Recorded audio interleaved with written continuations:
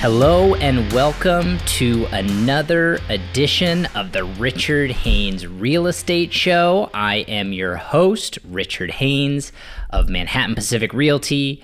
We specialize in residential home sales here in the South Bay area of Los Angeles. That's Manhattan Beach, Palos Verdes, Hermosa Beach, and Redondo Beach that we'd like to focus on in the podcast. And on my weekly written blog, we have an awesome, fun, exciting episode teed up for you today. I hyped it a little bit back in our past episode or previous episode. Today is now September 23rd, 2021. I'm a little late on getting this hyped episode to you, but it's better to be late than never. And I think the information here is going to end up being really important to a lot of home buyers and home sellers that listen to this show. So we have one sole topic today. Normally it's broken down into three pieces, but today we are going to solely focus on CAR's Housing Affordability Index number. CAR stands for California Association of Realtors. And every quarter, CAR comes out with what they call a housing affordability number. Why am I covering this? And why do I think it's so important? Is because I think it's a number that typically is the best predictor of a market going up or down. And I'll get to that and why after I explain it, give you some historical context, where we sit now, and how you can apply it to being a buyer or a seller once you understand the historical context, the number today, and then how you want to play your real estate hand. Okay, so let's first start off with what is the Housing Affordability Index number? What CAR attempts to do is come up with an index of how many people in the state of California can afford the median price home.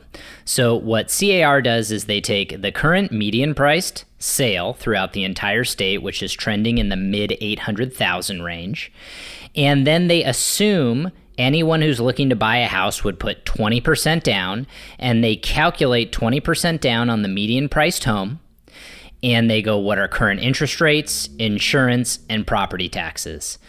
And they come up with a monthly payment.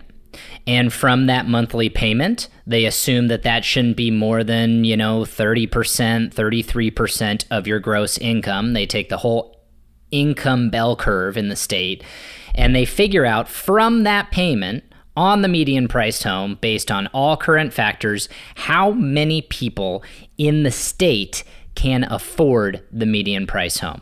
So they come up with a number of 50 or 20 or 75, and what that basically means is how many people in the state can afford the median priced home based on the full spectrum of incomes. So when you get a housing affordability number of 60, it means 60% of California can afford the median priced home. If you get a number of 5, it means only 5% of the residents in California can afford the median priced home. So that is what the affordability indexed is, and I hope that gives you a clear explanation. So historically, what has this index done?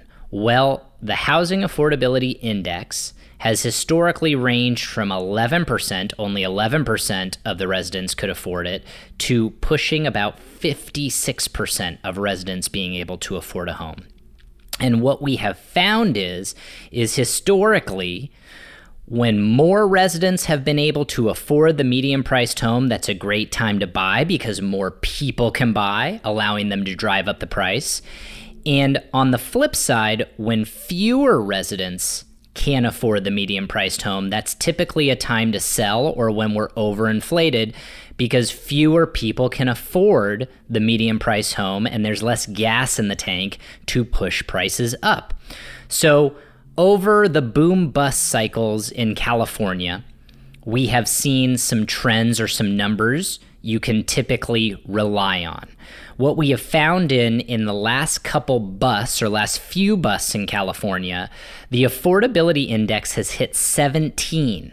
So in the 80s and the 90s, the affordability index hit right around 17, and we saw busts within the California real estate market. During the Great Recession, we actually saw the index plummet to 11% affordability. And that's because we had liar loans and very easy money flowing around. So it allowed more people to buy homes than we ever had because of loose mortgage standards. But typically, historically, the high teens has indicated that we've reached a top in the real estate market, with the exception of the Great Recession, because easy money allowed it to go even lower than normal. What did we get to during the bust of the Great Recession? We saw affordability rise to 56% in 2012 as we came into a recovery, and really it was an incredible time to buy any time over 50% of the population could afford the medium-priced home, and really anywhere in the 40s is a no-brainer. And we've typically seen in the 20s to the 30s is kind of, hey, based on the market, it's neither a good time to buy or sell, it's just a normal market, and that's where we're at. Today, if you're in the 30s, it's still probably a good time to buy. If it's in the 20s, you're fighting for stuff a little bit more, or it's just normal. So that's historically what has happened. 17% or lower with the Great Recession. Busts anywhere above 40 has been amazing, amazing opportunities to buy. Where is the housing affordability index number today? Well, we've seen a pretty safe number the last couple of quarters, last few quarters, last couple of years.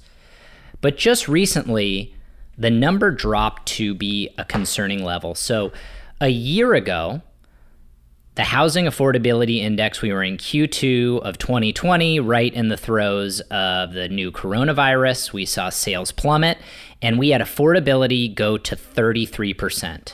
So during the coronavirus, when it first hit, that was still a scary time, but 33. As we rebounded and started having this housing surge come on, lower interest rate, better affordability, we went from 33 to 28, et cetera, and we kind of hovered around 28 and 27. In fact, last quarter, we went to 27%, and really it was 33 at the depth and 28 or 27% affordability during the surge.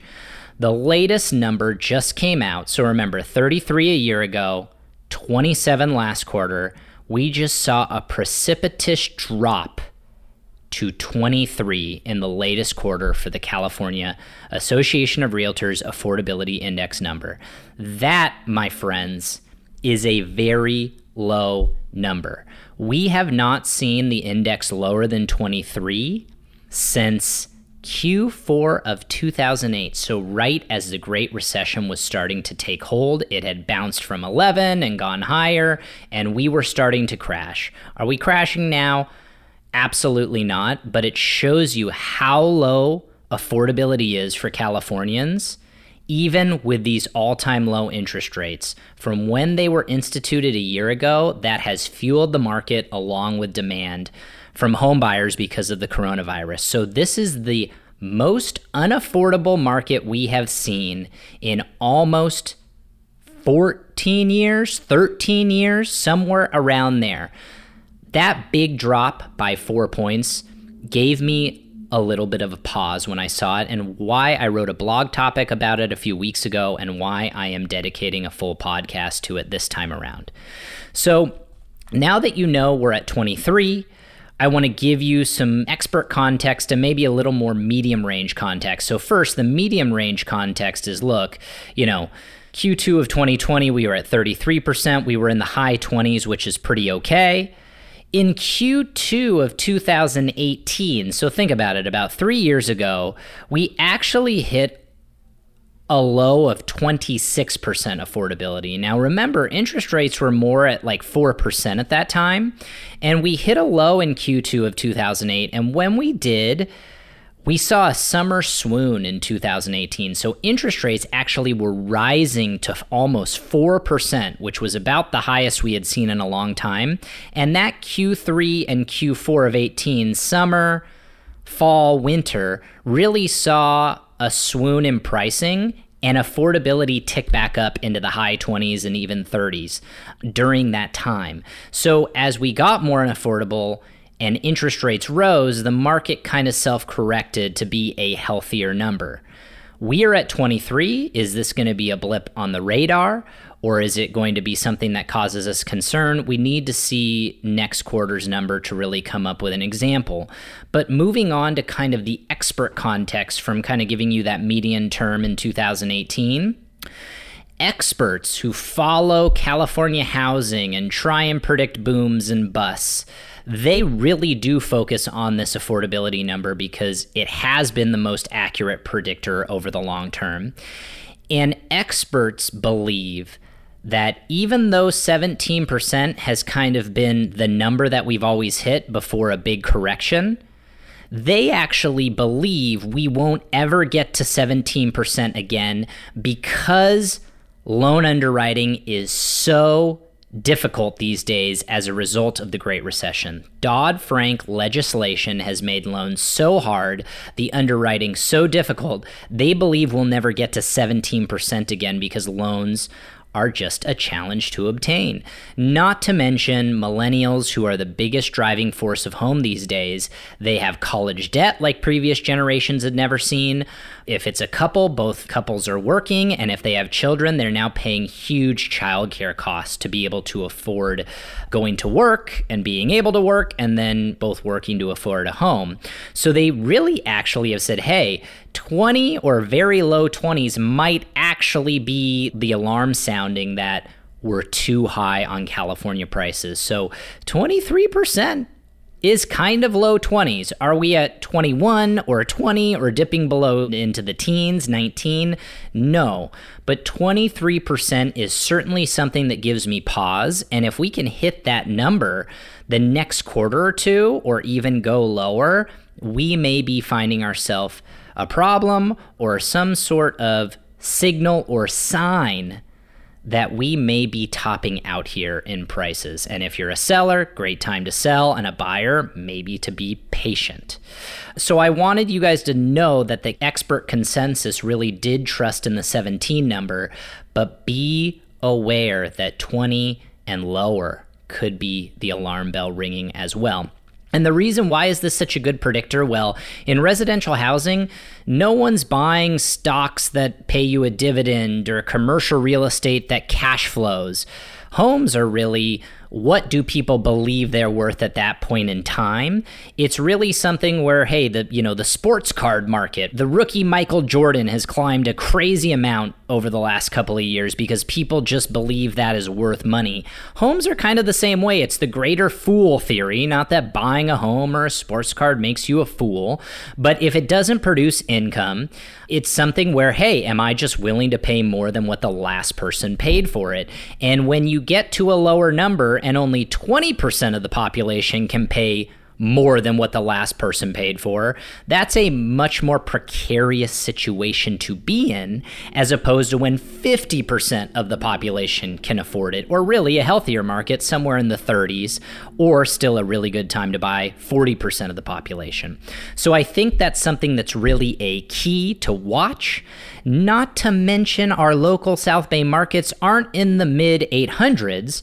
You've got Manhattan Beach at a median price of almost $3 million, Hermosa at $2 million, Redondo Beach at almost $1.3, PV 90274 at $2.3 million, and Palos Verdes 90275 at $1.7 million. So sure, there's wealthier individuals that live in this area, but there's probably an even smaller fraction of the population that can pay more for that next home, which might make them even more risky. Some might say they're still less risky because these borrowers have greater wealth and have access to liquid funds to put down bigger down payments. That's a debate for another day. But I just want you to know how much more expensive the South Bay is compared to what CAR is measuring. But typically the CAR numbers have been boom-bust cycles that have applied to the entire state because we tend to move as a state from a macro environment. Okay, so as I wrap the show, and you've got a hold on the CAR housing affordability number, here are the things that I think will happen and or what you have to watch for, okay? And I have 3 topics: interest rates, what the market's gonna do, and what you need to really watch. That's number 3. So number 1, interest rates.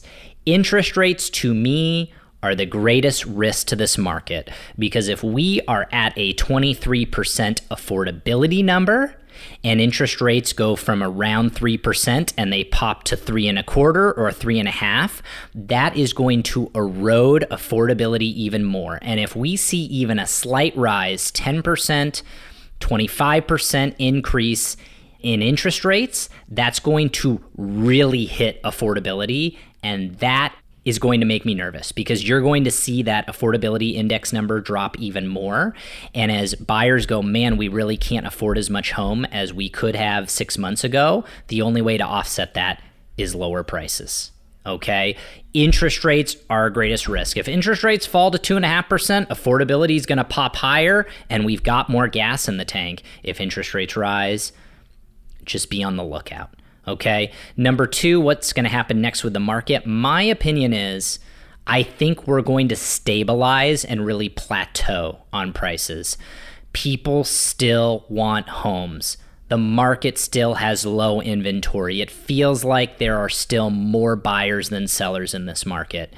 And a home is now of greater value to people now that they can work remotely, and coronavirus pushing people to going, hey, I don't need to go out as much. I want a backyard, I want safety, and I want to own and control my destiny with my property. So really, if I were to predict things and we stayed right around 23, I think the market's going to stabilize and plateau, and we may be at an uncomfortable affordability number for a while, but I think we'll just plateau and we won't have these crazy double-digit jumps in prices, maybe just back to normal of 2, 3, 4, maybe 5% each and every year, or we maybe have 0% growth or 1% growth, but expect a more stable market that plateaus over the next 6 to 12 months, all things being equal. And lastly, number 3, what do you need to watch out for? Well, I'm going to watch out for it for you, but you've got to watch this affordability index number. Now that we went from 33 a year ago and then around 28 or 27 for the last few months, and now have dropped out of nowhere to 23, we need to watch this number. If it stays at 23 or trends up, that's a great thing.